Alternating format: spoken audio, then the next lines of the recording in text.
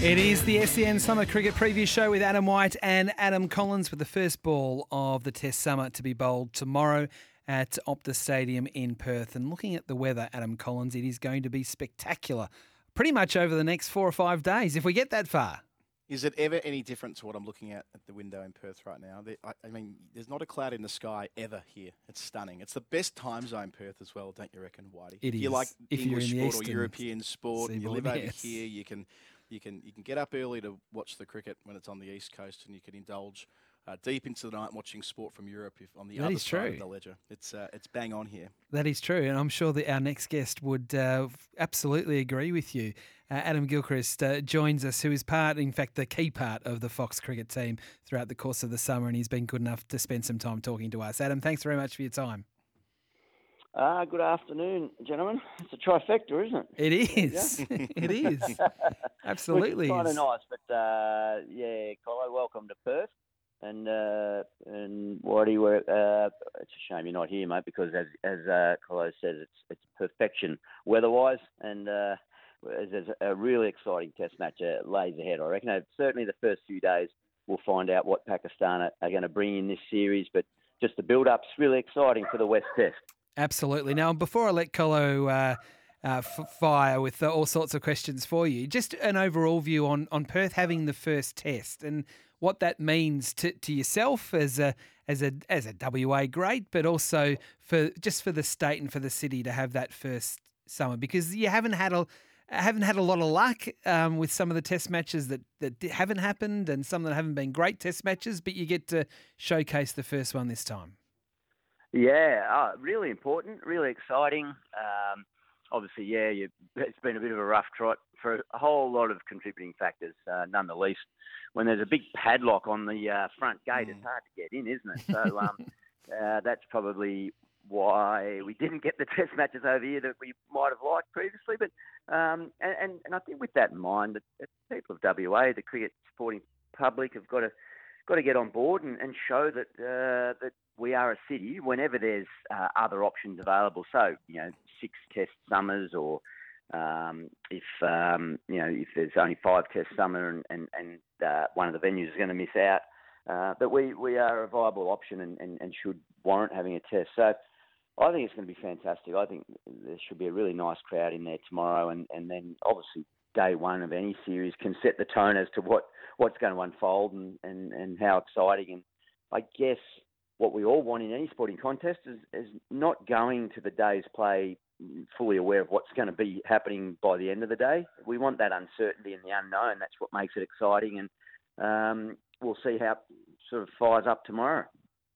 Gilly, just to Whitey's broader point there, I think we make a lot of assumptions about West Australia from the East Coast. I think we know what's going on because we're in the same country, but it's a very different place, clearly, other side of the continent. And over the last couple of years, there's been so much speculation about the extent to which Justin Langer being moved on effectively as Australian coach has affected WA's interest in the Australian team. We heard from Chris Matthews, now the outgoing chief executive here at the WACA, saying that they needed to have Langer's endorsement of this Test match through the West Test and so on a couple of weeks ago. How much do you buy into all of that? Oh, not much now. It's a fair while ago. I understand what Christina was saying. I can see why people want to try and draw that conclusion, but JL himself's come out a number of times and just said, just move on. We don't need to keep backing over that. And I just think there's probably more so the COVID scenario that restricted what we were able to have. And then, if you can drag up, historically where players from other states have come here and not necessarily felt supported in the Australian team over, I'm talking over 30 or 40 years. I came over here and played a few games and might have been not on the receiving end of the best support initially myself, but that's when I was playing for WA, let alone Australia. But no, look, we don't want to overplay it. We love Test cricket here. I guess too, in amongst all of that, to both of you, is that we're still only 4 or 5 years into the transition from the WACA to the Perth Stadium. So it's still so immature in its positioning in the history of the game. And given what an iconic venue the WACA was and hopefully can continue to be. Once that sort of refurbishment and it's completed, it still gets used for high-level cricket. I mean, I was over at Rottnest Island yesterday, and an English tourist came up to me, a youngish guy, I reckon, well, certainly a lot younger than me. He's, I reckon, about mid-30s, and he's just holidaying this summer, and I said, what are you doing while you're here? And he's at Rotto, obviously. He said, I went and looked at the Wacker yesterday, and the look of disappointment on his face, he just went, oh, what a shame. And I said, what do you mean? He said, it's just not what I had envisaged all my life growing up as a cricket supporter about this iconic venue. And obviously, time moves on, but it's so highly held, the Wacker, in cricket history and globally around the status of it. So, yeah, I think all that's played into it. I don't sort of look too much into the JL stuff anymore. It's an interesting point you make about the Wacker. When we moved across the river here, 5 or 6 summers ago, Gilly, I think the original plan was to play some of the lower drawing test matches at the WACA ground, to do my best, Dennis Committee. But that's clearly not possible now with the Prindiville stand coming down and all the rest of it. But do you think there is a place for the Wacker for international cricket at some point into the future after the redevelopment? Most definitely.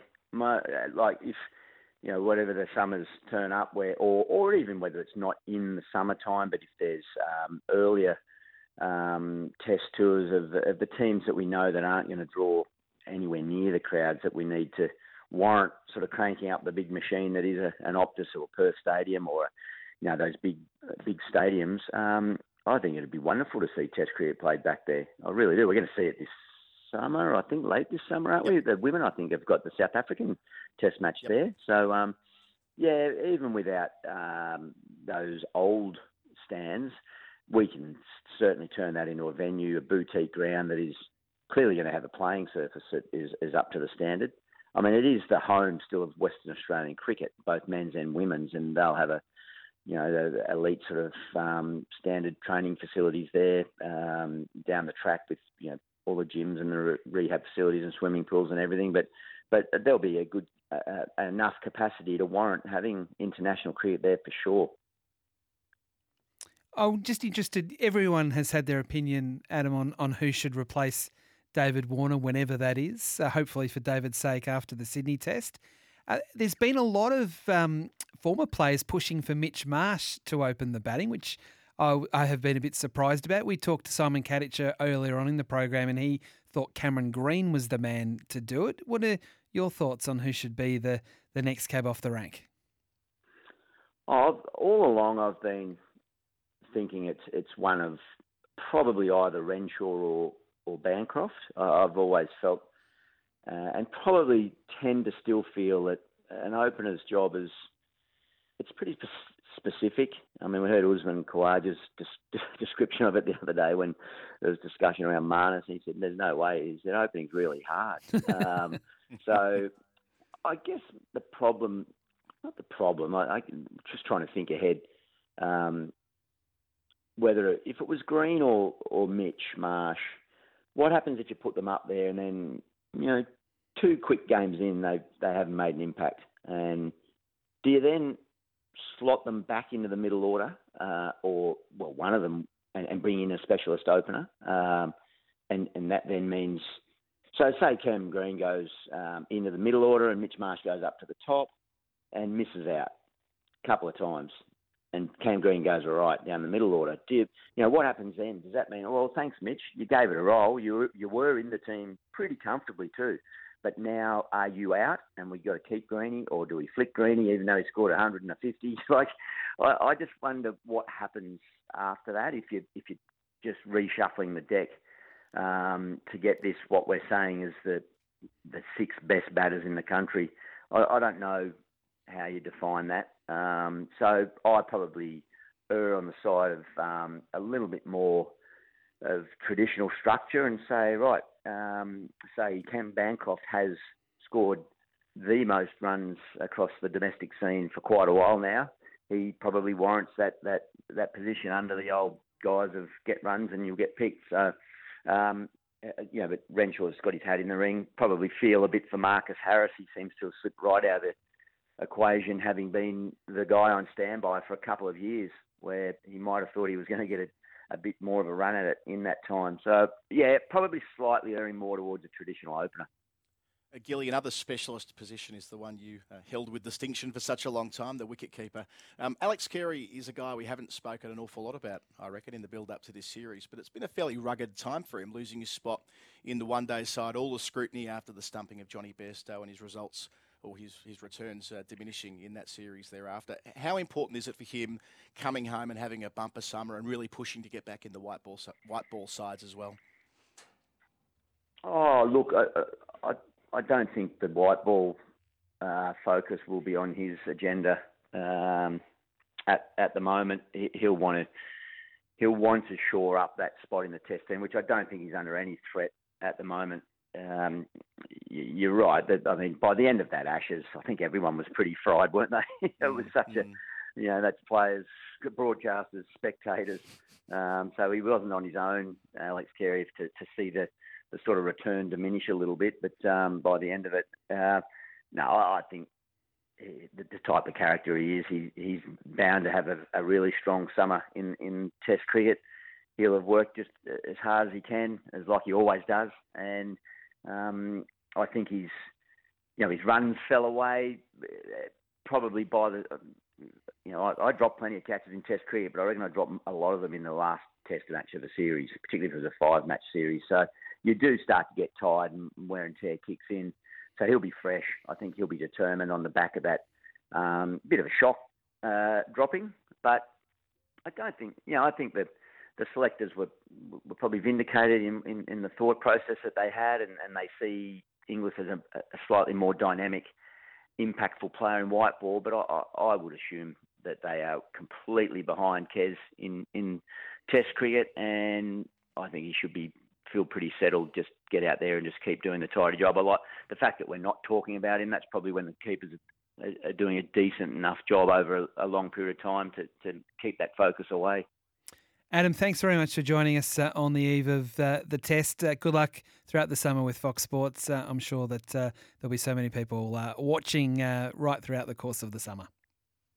Yeah, really looking forward to it. Actually, I was just looking at Fox Cricket, and they had the replays of the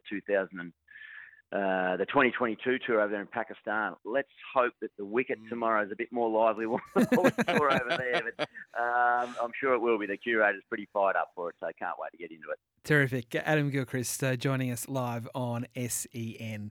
We need to get to the newsroom with Amy Drew.